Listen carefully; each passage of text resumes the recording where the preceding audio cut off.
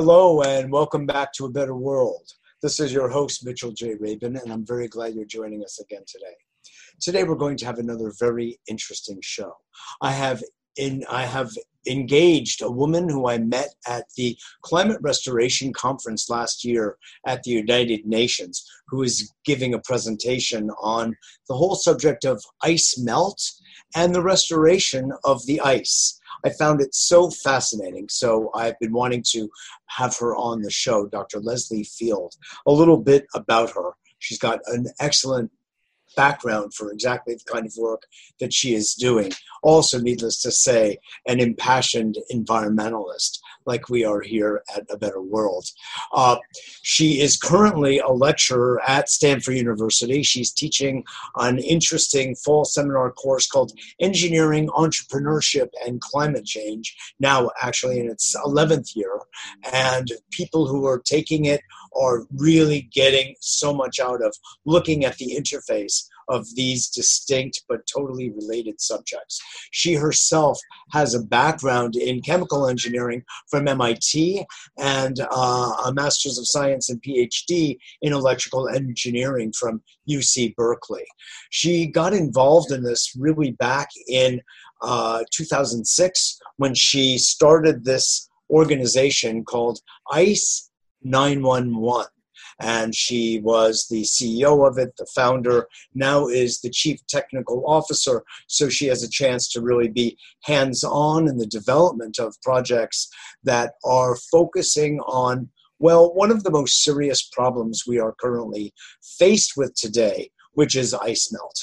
Those of you who have seen this show over time know that I did an interview, for instance, with Dar Jamal on the end of ice. And that hit all of us really deeply when coming to understand that people who have been climbing the ice mountains and the like, visiting the Arctic, visiting the northern tip of Alaska, have been just grieving at the loss. And so on one hand, there's the loss of the beauty and the ability to hike on that ice, but on a much deeper level, there is an ecosystemic collapse, and that has ramifications for all of our futures. And that is what Dr. Field is addressing rather eloquently, as you'll see, with her current solution, actually, to this event. So, Dr. Leslie Field, welcome to A Better World. A pleasure to have you. Well, thank you so much for having me here, Mitchell. This is really exciting. I'm so glad. It's so important to educate more and more people about the issues around this. We get terrified and aggrieved, but also with the work that you're doing, and why I felt such elation upon hearing you speak last year was that there are solutions. There are real world solutions that are practical, that are not actually even all that expensive, and are truly implementable when we have so-called political and economic will behind it.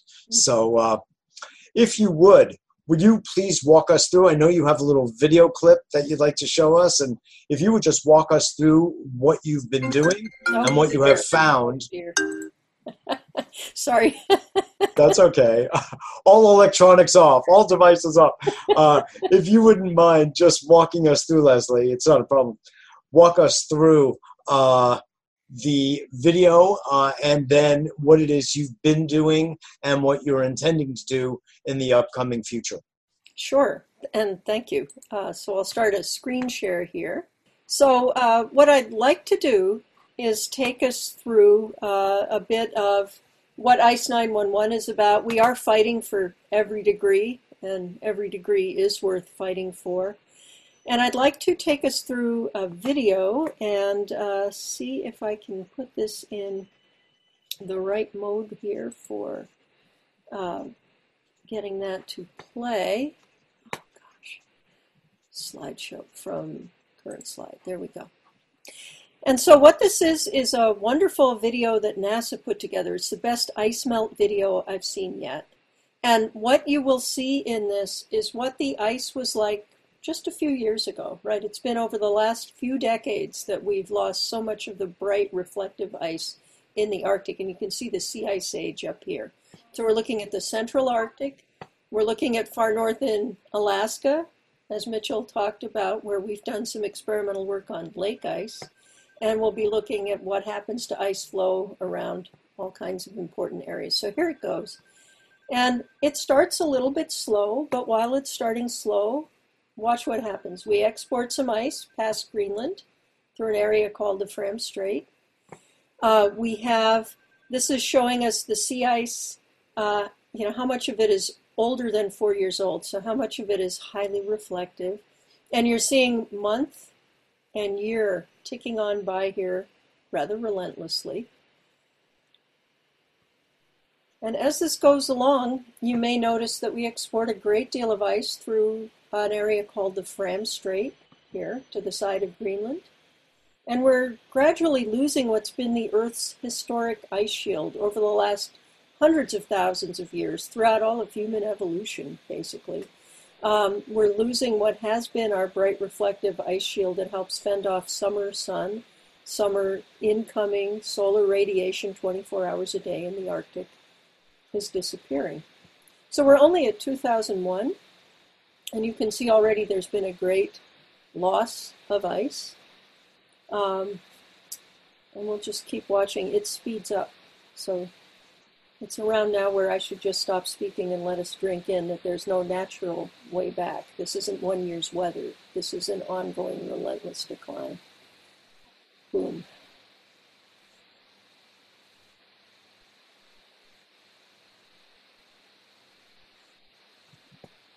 This is terrifying. It is. When you think about it, it's incredibly terrifying. Have you done any modeling, Leslie, that would show that without the phenomenon of global warming, the trapped greenhouse gases, what this speed would be? I'll get to that in a minute. I do find just watching this there we are. Right? So, yeah, that's pretty alarming. What we have found, you could stop now. What we see here is this difference between where we were and where we are now. And what the acceleration here happens, Don Perovich is one of the best known, best beloved longtime ice researchers, an AGU fellow, and has a terrific background in this. Looking at this and showing in association with the announcement of one of the Arctic report cards recently, just showing that old ice is gone from about 30% of Arctic sea ice covered to about 1%. What this means, what this gives us is another boost to global temperature rise, which is a different question than you asked, but it's really key. Mm-hmm. It adds, depending who you're talking to, which expert you're talking to, claims between 25% to 50% added global temperature rise to what we're already seeing, the rate that we're already seeing from the CO2 already in the atmosphere, to which we're trying to equilibrate. Basically, the Earth is reaching an equilibrium at that new atmospheric composition with all that CO2 in it. This adds, again, this is a comparable effect, really, of what CO2, what greenhouse gases are already doing, of adding another quarter to another half as much again, this one effect. As far as what would happen with methane, is that what you were asking? Well, I was asking if we had any kind of modeling that showed that without the onslaught, if you will, of greenhouse gases being collected over the last especially 200 years, what would be the rate of ice melt? As you said before, it's been, as long as the human species has been around, there has been some rate of ice melt, and that's only to be expected. But there's a difference between natural ice melt and accelerated due to anthropogenic effects. Yeah, that's an excellent question. Already in the late 1990s, we were having a summer decline of something like 100,000 square kilometers per year. of ice summer to summer that wasn't coming back the following summer. And that's atypical, right? And that was the result of, as you say, a century or so of greenhouse gases joining the atmosphere, right? I don't have I don't have that number, but it's been an acceleration. I remember actually when I visited Don at Krell, he was kind enough to give me a tour. I had asked for one, and he was kind to a fellow researcher here, showing me the acceleration even back then, a decade ago, that was already happening. He was one of the first people, I think, to be picking up that it really was a feedback loop. And by that, giving you a looser answer than quantitation here, but by that, and it's certainly out in the literature, I just don't have it in my head. But by that, that means that the more the ice melts, the faster what remains melts. And the accelerating factors here are numerous. One of them is that the oceans are warming. As we're reflecting less sunlight, the ocean's getting warmer. The Arctic temperature rise is about double what the temperature rise in the rest of the world is, rate of warming. So we're getting... Well, there's a feedback loop that gets established. And that's a feedback loop. Yeah, that's it worsens exponentially, virtually. Yeah, exactly. It's a positive feedback loop, which makes you think perhaps that's a good thing. No, it just means it's getting more and more. The more it happens, the faster it keeps happening. Increasingly worse. Increasingly bad, yeah. And so what that means is that, the temperatures in the oceans are rising, so all the ice is floating on the ocean, right? It's getting warmer from underneath. The ice itself is shrinking, and so it's more surrounded by warmth here, right? The atmospheric temperature is increasing at the same time. There's so many things increasing on this pressure on the ice to go ahead and melt. And then, of course, the greenhouse gases have not been decreasing in the atmosphere, so things are increasing in that way too. Yes, it's a relentless positive feedback loop, and it's dire. Exactly. So, looking at this, and looking towards the future, I decided to try to do something about global temperature rise. I'm an inventor and an engineer, and so it's like, what can I do for my kids who were pretty young at this time, as I was realizing maybe there's something I should do. And these hollow glass microspheres, what I basically thought... So now we're into your solution, your proposed solution, as someone who has, yes, as of now, 58 patents to her name. So, yeah, when I see a big problem, I feel driven to try to solve it. Yes. And so I think I'll skip past that first and go here. My thesis, if you will, my thought was that if open ocean reflects almost no incoming sunlight, and old established ice like we used to have reflects almost all of it, here we are right there, the feedback loop. So that as we melt ice, we are warming things faster and faster. Young thin ice reflects a fair amount, but not as much as older ice. It's because it's more perfect, it's more thin, it doesn't have as many imperfections to reflect from. But older ice does, and often, if you have a nice snow layer on top of it, you can hardly do better than snow. And my thought finally... Is that because of all of the angles, or what? That helps. What? Yeah, basically, as you're trying to reflect something, like say from a pane of glass or a glass of water or something, if you've got one interface, you're reflecting a bit, right? You have to get really right, you have a change in refractive index, and that means you're going to be reflecting some, right? But if you have many, many spots on your optical path in which you could reflect something, it will, and each bounce is reflecting a bit more. And so when you've got older ice, you've got many layers. You've got nooks and crannies, if you will. There's brine inclusions, which is salt water that hasn't quite all run out yet. There's air gaps. So it isn't just the thickness, it's also the layering. And then when you've got snow, you've got a very lovely, fluffy interface, right? Every single flake really is, yes, right. Another opportunity to bounce, to reflect the light, to be a high albedo or a high reflectivity thing.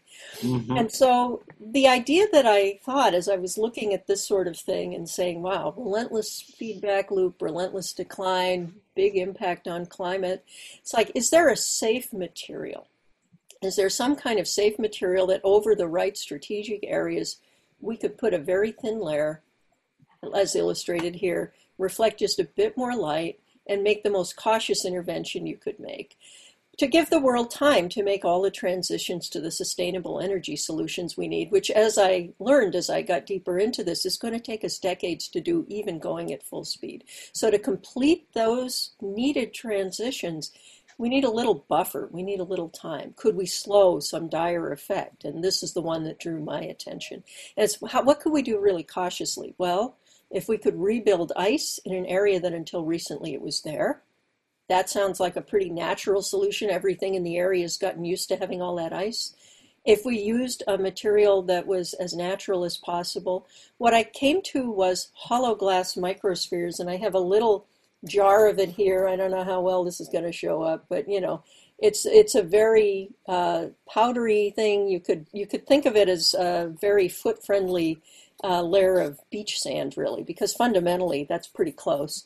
And it's silica. It's silica-based. Silica-based glass, and silica is one of the most common materials on the planet. It's in all our ecosystems, and so we've all evolved with it. So there's nothing weird chemically about that. And so the idea was that if we could put hair's width thickness, is what we're finding in the lab, just a little bit over strategic areas of ice, we could perhaps make a big difference. And so that was the idea. And so this is what the material then is. It's this hollow silica glass microspheres. And what I really like about this is it's hydrophilic, so it'll cling to a water or ice melting surface. It's not going to get airborne. We can choose. But not oil. It's hydrophilic, so it doesn't want to attract oil, which means that if critters are going to run into it, they're not going to be picking up oil as well. And we can choose a size range that isn't a respiratory hazard. So, you think silica, sometimes people are worried about some silica-based lung diseases. That's for crystalline silica. That's very different than this amorphous form that's in glass. Okay. So you have a choice of getting something really safe. And over years of testing, the safest materials I could think of, this looks like our front runner, and it's commercially available. So there's a lot of information about it. Is there any sense of its possible toxicity, or is there any, based on your background in science, and material science, is there any sense of any downside to its use in the ecosystem? Yeah, I'm a very cautious person, you've probably hearing. So first, do no harm is rule number one. We've done some preliminary ecotoxicological testing in a couple of outside labs where they, have tested this on some fish and bird species. No ill effect. But we want to dig much, much deeper. We want to be sure, and we're very excited. We've got a collaboration that we're building with a Norwegian group who are ecotoxicological experts, SINTEF, and we're putting in joint proposals to get this work funded to really have marine biologists digging in and help us understand, is there any downside? Because we want to know, Sure. I do not want to make the world worse. And if if there is some problem, then we will pivot, I'm here in Silicon Valley, we will pivot in a way to say, okay, if that was a problem, let's pivot to something that's better now. You might have to rename it Silica Valley. I like that. So that's the idea. That's the solution. But that's the solution. And so this is born out of, well over a decade, Leslie, of thought and consideration of different types of materials, the different levels of seriousness, of degree, if you will, of the problem. And this is a solution that you have come up with, and you talk about, of course, on your website and in the talks that you give, at least in the country, if not beyond. So what tests, tell us a little bit, if you will, about the testing that you've done to date. Cool. Yeah, we have done a lot of testing. Some of it is climate modeling, so predictive testing, trying to see what would the impact be of brightening, an area, say in the Fram Strait, that area where I showed you the ice export. What if we make that brighter? What kind of impact does that have worldwide? And we're working with professional climate modelers at climaformatics and broadening our collaborations in addition to just really get a handle on what would the upsides and downsides be. Are there any small areas? This is what we're looking at here is at about 0.1% of, excuse me, what we're looking at here is an area of less than 1% of the area of the Arctic, ocean, ice area, potential ice area. And what we're finding, this is a peer-reviewed paper we're about to submit with the climate modelers, that we can have a really, it looks like, large impact, a leveraged strategic impact from doing something like that. So climate modeling is part of it. Physical testing of our materials to see are they as bright as we think they are, in the lab. We're doing more and more of that. You've heard about the upcoming toxicological testing. And then we do testing in field testing. I started out in buckets of water to look and see what the effects were, how these materials behaved, and all kinds of others. I was thinking rather broad-mindedly. Yes, I tried daisies. I mean, why not? You start looking and see what might be natural, Yes. what might work. And this, as I say, is the most promising one so far. We've tested on various lakes with permission, always freshwater so far. Now we're moving on to seawater. What have you found with the testing in the lakes? So we found that we can improve ice retention. We can delay the melt by a matter of, days. And that's a pretty profound thing. The most controlled test along those lines we had were in an artificial pond in a backyard in Minnesota with a very sophisticated homeowner who was very good at helping with the instrumentation and measurements himself. And we could see, and we had it on video and measuring the ice thickness and all. Wonderful to work with him.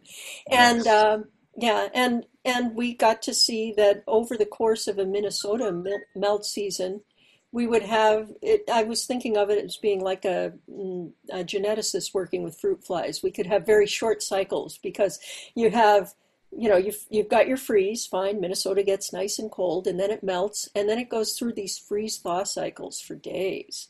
And so every afternoon you're melting, and every night you're freezing again, and you could watch just in the morning. You'd get out there in the morning and catch how much thicker and longer lasting the ice was under the material than elsewhere. So it was really pretty nice. We got to segment that pond and really have good controls. For scientists, for engineering work, you always want to have controls. An untreated area and a treated area. You got to be able to quantify what the differences are. So that was quite rewarding. We've also tested as far north. I don't think I have a picture of it here. Sorry. We've tested as far north as Barrow, Alaska, or Utqiagvik, Alaska, which is its original and new name. And that's working with people who live there in the Arctic and are our science logistics providers. And so that's that's right around here. If I've got near the very upper tip of Alaska.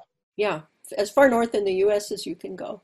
And working with the people who live there is really pretty educational. They help keep us alive. And they are very sophisticated about what it takes to keep machinery going in the cold. It's if you mess up in a climate like that, you're probably not going to live very long. So everybody that we have worked with up there at UIC Science is so focused and so sharp and so aware continually of their surroundings. It's really wonderful to do. Now with COVID, we have a test going, our first test on seawater, but we're doing it in a, oh goodness, your phone rings, my phone rings, life goes on. What we're doing now with COVID, where we don't want to run the risk of bringing an infection from California up there to a population where there are a few hospitals, right, out on the frontier, we are increasing our collaboration by sending really full instructions of here, I guess to keep everybody safe, you're going to need to do the whole thing yourselves, please. And so it's really interesting to watch that. I'm calling this action at a distance, but I think it's the future of field work for a while. And it's really nice to see the levels of what oh, right, we've never explained that part here. Here's how you set up this part of the instrumentation. Here's what we need to see back here in California to make sure things are progressing right. And so these are Remote testing, as it were. very much, right? Yeah. And this is in contained pools with seawater that they've now pumped in from the nearby shore. And then we'll be putting materials on these with instrumentations, or they'll be putting materials on these with instrumentation monitoring it, and we'll see how this does in a sea ice test. And we're very excited about that. So yes, there's And when do you expect this to be happening? So the pools just got set up last week, and so that's exciting. Excellent. And it's like some of these professional pools, in very established research areas that look at ice. Krell is one that I toured, a decade or so ago. The U.S. Army's Cold Regions Research and Environmental Lab, or Engineering Lab, can't remember what that other E is for. But they had very well-instrumented giant pools, and that's how they did much of their testing on ice. And so we're reproducing that at a lower budget, but seeing how we can gather data there. Once permissions are gotten, once we have the results from the biologists that we'll be collaborating with at Syntef and such, then we can dare, I believe at that point enough information will be there for us to get permits that we can do some small tests out on ocean, but we won't do it without permits. We're very transparent. So based on that idea that you'll be doing small tests, let's just take the idea of local tests and expand, if you will, on that idea that you actually can treat a small area of the Arctic, but get rather expansive, large results. Could you speak to that phenomenon a bit?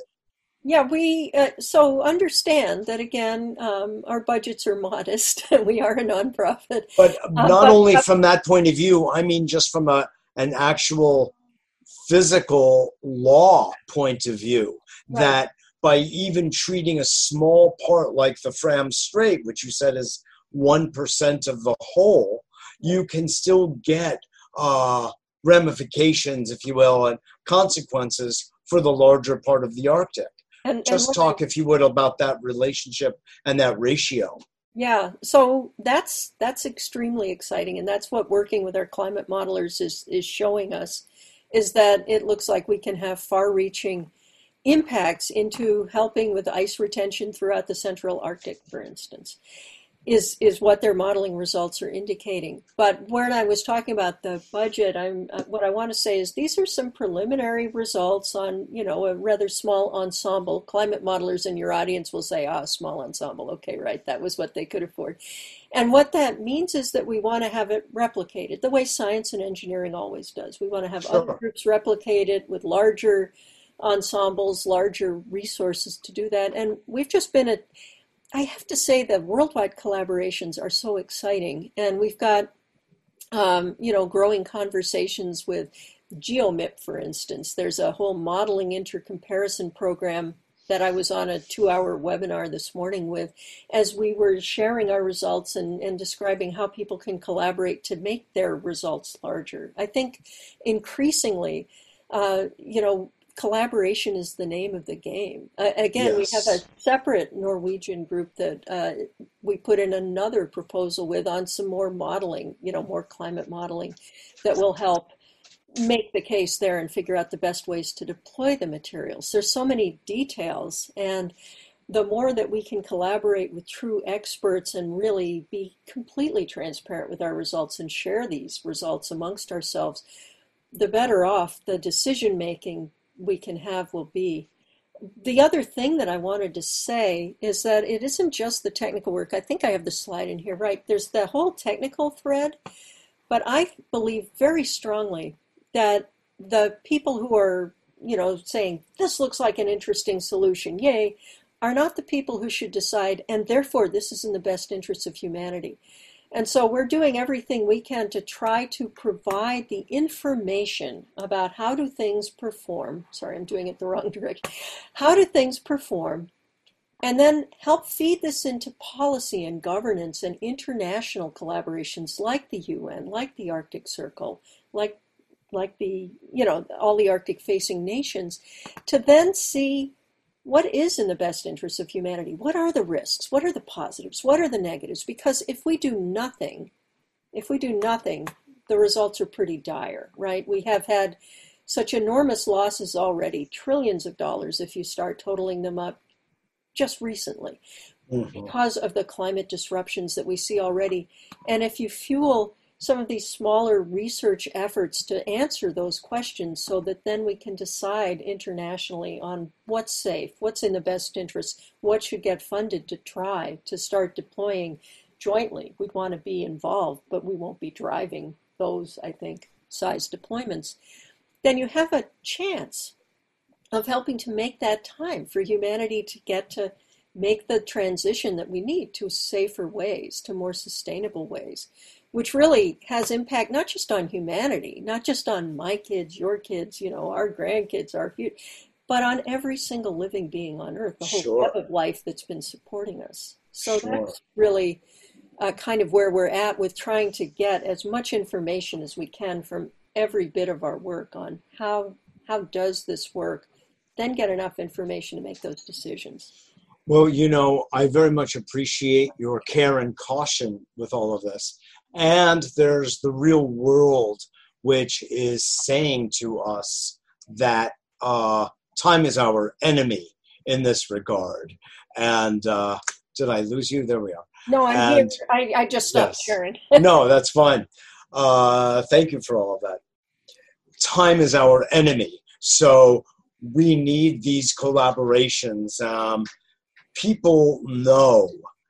Many people know how dire the situation is. We have already passed tipping points from which there is no returning. Those of us who have been following the subject, and I have been literally since the 1970s when I was a wee lad, honestly. Of course, I didn't have the science in my mind and the statistics, but just through pure observation of pollution practices at the time, and they were really practices. They were ongoing,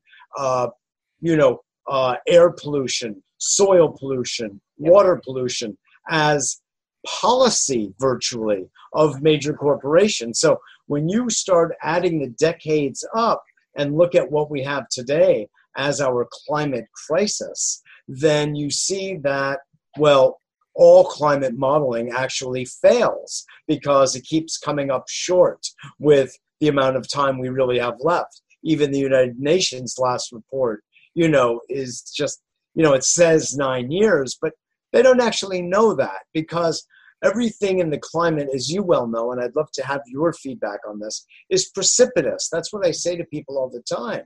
You don't know the amount of damage that has actually already been done, where it's sort of like being where there is a landslide. You don't know what has happened right before you get there that's going to cause the landslide.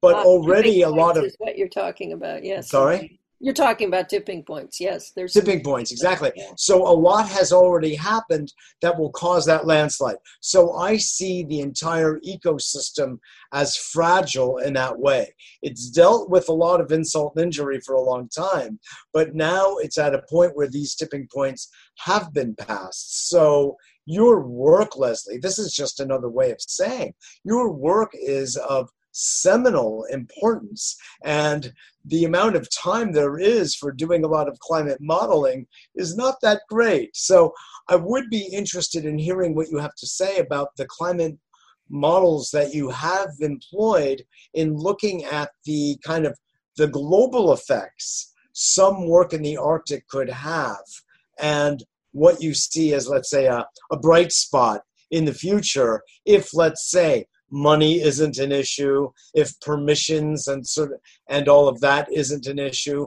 where you can really go forward, let's say with your Norwegian group, and say, let's implement, let's test, let's do it. Yeah, that's a whole lot to unpack. I'm going to go back a little bit and say Definitely. that in the 70s, it sounds like we were growing up at the same time, Yes. right? It was as though it were all inexhaustible, and there's nothing we puny humans are going to do that's going to make any difference. And the solution to pollution is dilution. Did you used to hear that? That was Oh, just I did. the insanity What a of our youth. farce. Yes, I mean it sounded wrong when we were kids, and Yes, it as you did. grow up, you know all the more. Wow, it's really wrong. What are you Um, guys thinking? yeah, what were they thinking? Um, but there we are. I do think a lot of it comes down to, and a lot of the difficult decisions are going to be short-term happiness versus long-term happiness, which is the same kind Hmm. of discussions I had with my kids when they were Interesting. in high school, right? You know, Yes, and that's funny. well, right, but it's true. And Yeah. if I were worrying about, again, my kids, if I were worrying about them starving tomorrow, versus them having a thriving life throughout their lifetime, Yes. my priorities are going to be different, right? And Yes. so I do understand some of these drivers of people to be looking at the short-term good versus the longer-term good. But I really believe you've got to look at both or we're doomed. As far as the rays of hope, what I see are we're not alone.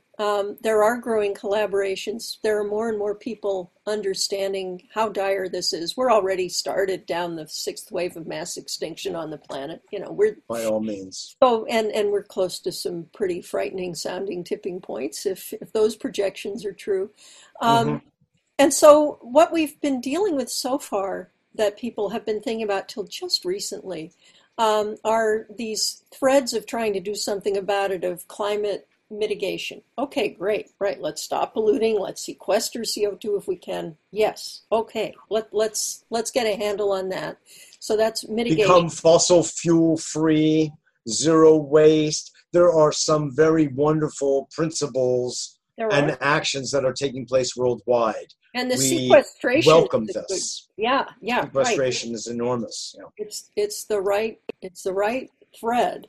So that's mitigation. Then there's adaptation, right? And that is, build bigger seawalls, move everybody to the 40th floor of your skyscraper, whatever, right? It depends. Inland. Inland, right? Yeah, some of the science fiction stories there are Denver is really the desirable place to move, right?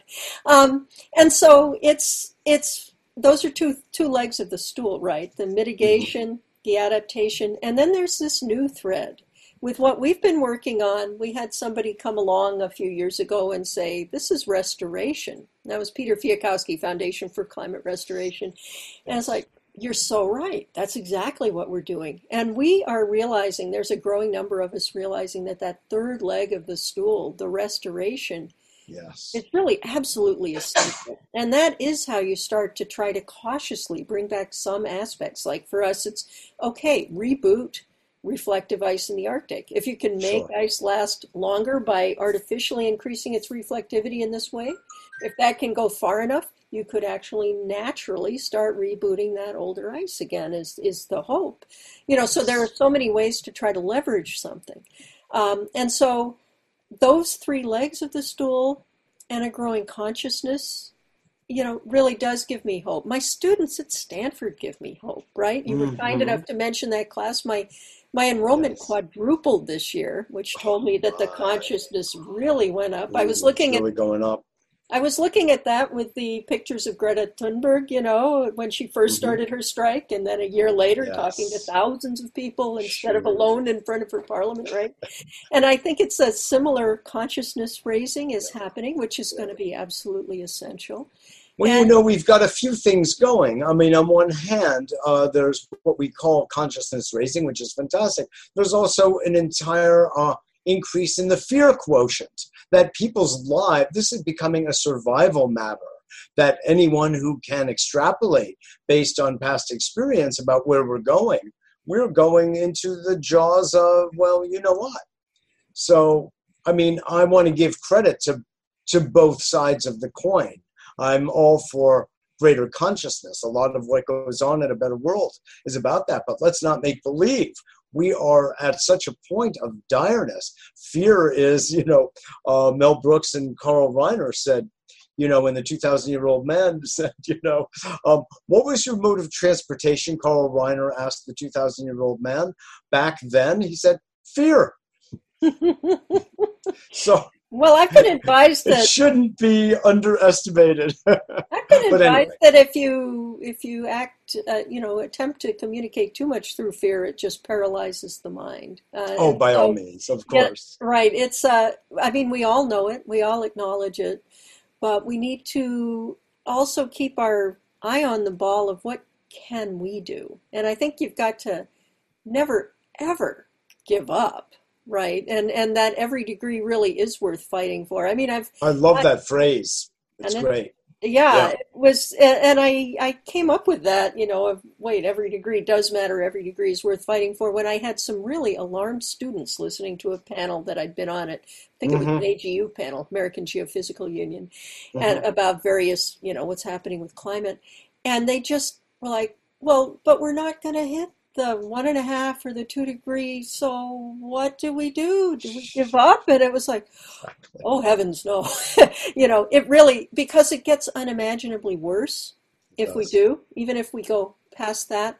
One thing about the Arctic, just to sort of bring ourselves back, is it's looking like, from what the literature and climate modelers are saying, and we do need climate modeling and we need to accelerate it quickly. And then within three Yes. years, I'm hoping that we have answered all these questions enough that we can then be ready for that international decision making of, is this in the best interest of humanity? Yes, let's go. Or no, okay, let's figure out what else we need to refine, right? But Yeah. so I think we're in a hurry, but we're in a cautious hurry.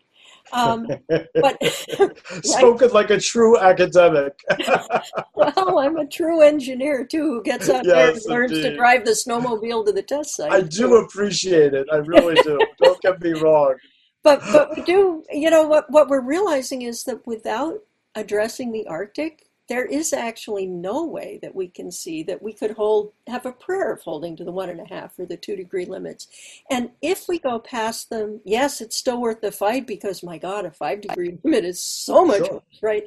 Billions Sure. of climate refugees if we're doing that. Hmm. So we really need to hold it as low as we can, fight for every inch we can. But without the Arctic, there's no way we're going to hold below 2 that we can see, that we are understanding. So it is an essential part of the solution set. It's just like we need mitigation, Yes, it is. adaptation, restoration. We need all the CO2 sequestration, all the other measures people are taking, and we need to have Absolutely. Arctic restoration as well. Absolutely. Well put. Yes, all of the other elements are very much required as part of the full holistic solution, if you will. And here at A Better World, we're working on several of those initiatives, Terrific. actually. But I do ultimately come around to the point that you're making, which is just kind of an intuitive sense that without the ice in place, all else sort of, pardon the expression, melts away in importance. You need that is sort of like, if there's a hierarchy, which there is, this is at the top. You need that ice. So that's one of the reasons I was so interested in having you on the show to talk about this. I do have one last question, which I sort of offered before, but I just wanted clarity for our listeners and viewers, which is, upon successful execution of your plan, assuming there is no real downside, and our common sense shows us that there really isn't, the size, what is it, the micrometer that you have of the size of the microsphere is so small that it is about 3 times smaller than anything that could possibly cause damage. And even then, well, I remember one was 10 and one was 35. Yeah, what I want to say is you have to be sure not to get too small, because you don't want to have an inhalation hazard. So there are, yeah, right, there are constraints. There's a range. You are in that range, as I saw from your That's right. PowerPoint. You We're, are we're in that making it so it's safe. Yeah. healthy place, right? Right. So with all of that held, steady and controlled, upon implementation, based on everything that the science has shown you already, what do you think the ultimate effect will be, with your own sense of projection and climate modeling? Well, best case, right? Best case is we do rebuild a large part of the Earth's icy. I'm sorry, I left out an incredibly important variable, which is that we have gone to a renewably based economy, sustainable. We are removing, through carbon sequestration of different types, a lot of the greenhouse gases, methane, of course, included. So lifestyle changes have occurred, et cetera, all those downstream benefits. So with less pressure on the ice to melt and the implementation of what you've got, that's the scenario I wanted to paint. And that really is what we're trying to get, right? Not wiping out, huge swaths of the species on Earth, and not driving things literally to extinction. And you're so right to emphasize that, as I've tried to put it a couple times, but you can never say it too often. If we don't get a handle on the greenhouse gases, if we don't get a handle on getting to sustainability, no matter how much intervention we're making in the Arctic, right, the ice will be melting ever faster. So that's right. This seems like the largest single safe lever that we can implement relatively quickly, because it does take a while to turn over the infrastructure on the rest, but it's all got to be proceeding with all due speed. And so it's really a both and. Yes. We have to stop causing the ice melt and the restoration work that you and your organization is doing. So on the positive side. So, yep. Well, Leslie Field, I want to just thank you so much for being a guest today and sharing with us the good work that you're doing, the excellent work. And I feel it's really going to make a difference. And I'd love to follow up with you at a future time when you've taken a couple of more steps, so you can report back to our audience about the progress being made. Oh, wonderful. Yeah, thank you so much for this invitation. If anybody wants to find out more about us, our website is ice911.org. And, you can stay posted on our adventures. Indeed. Yes, it's important work. It is certainly challenging, especially in these times. One of the gifts of COVID, let me end with that, because sure. It's dreadful, and we're all in fear of our lives and our loved ones' lives and jobs and houses. I mean, it's horrible. And the one gift that I see is that it makes clear that these invisible things, in this case, the COVID, right?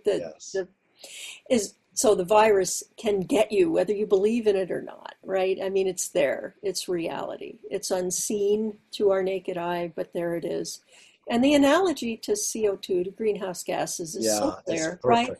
I look out at the sky. I can't tell how many ppm CO2 are there, right? It's not something I'm seeing. The Arctic is handy in that way, as another researcher has pointed out, Professor Lawrence Bedrin, is that it's so visible.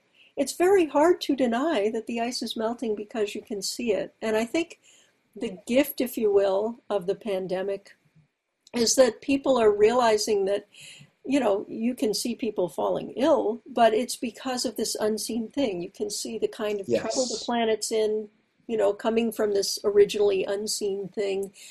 And if you actually, can listen to the science and be comfortable that there are unseen things that really matter in this world, and can take that in, get past the fear to the what can we do about it, I think we'll all be a lot better off. Yes, indeed. Well put. And I agree. And what we're really looking forward to is not seeing the ice melt, but the ice being restored. And then we're going to say, that's Leslie Field's work right there, that huge chunk of beautiful ice. That would be that I see a so polar bear nice. sitting on. Yeah. Yes. You're painting a bright future. There you go. Yes. Thank you again, Leslie, so much for Thank being you, on the show Mitchell. today, and to be continued. Okay. Fantastic. Thanks a lot. This is Mitchell J. Rabin for A Better World. I so appreciate your feedback. Just write to me at mjr@abetterworld.net. Love to hear your thoughts and comments, and I look forward to seeing you all next week.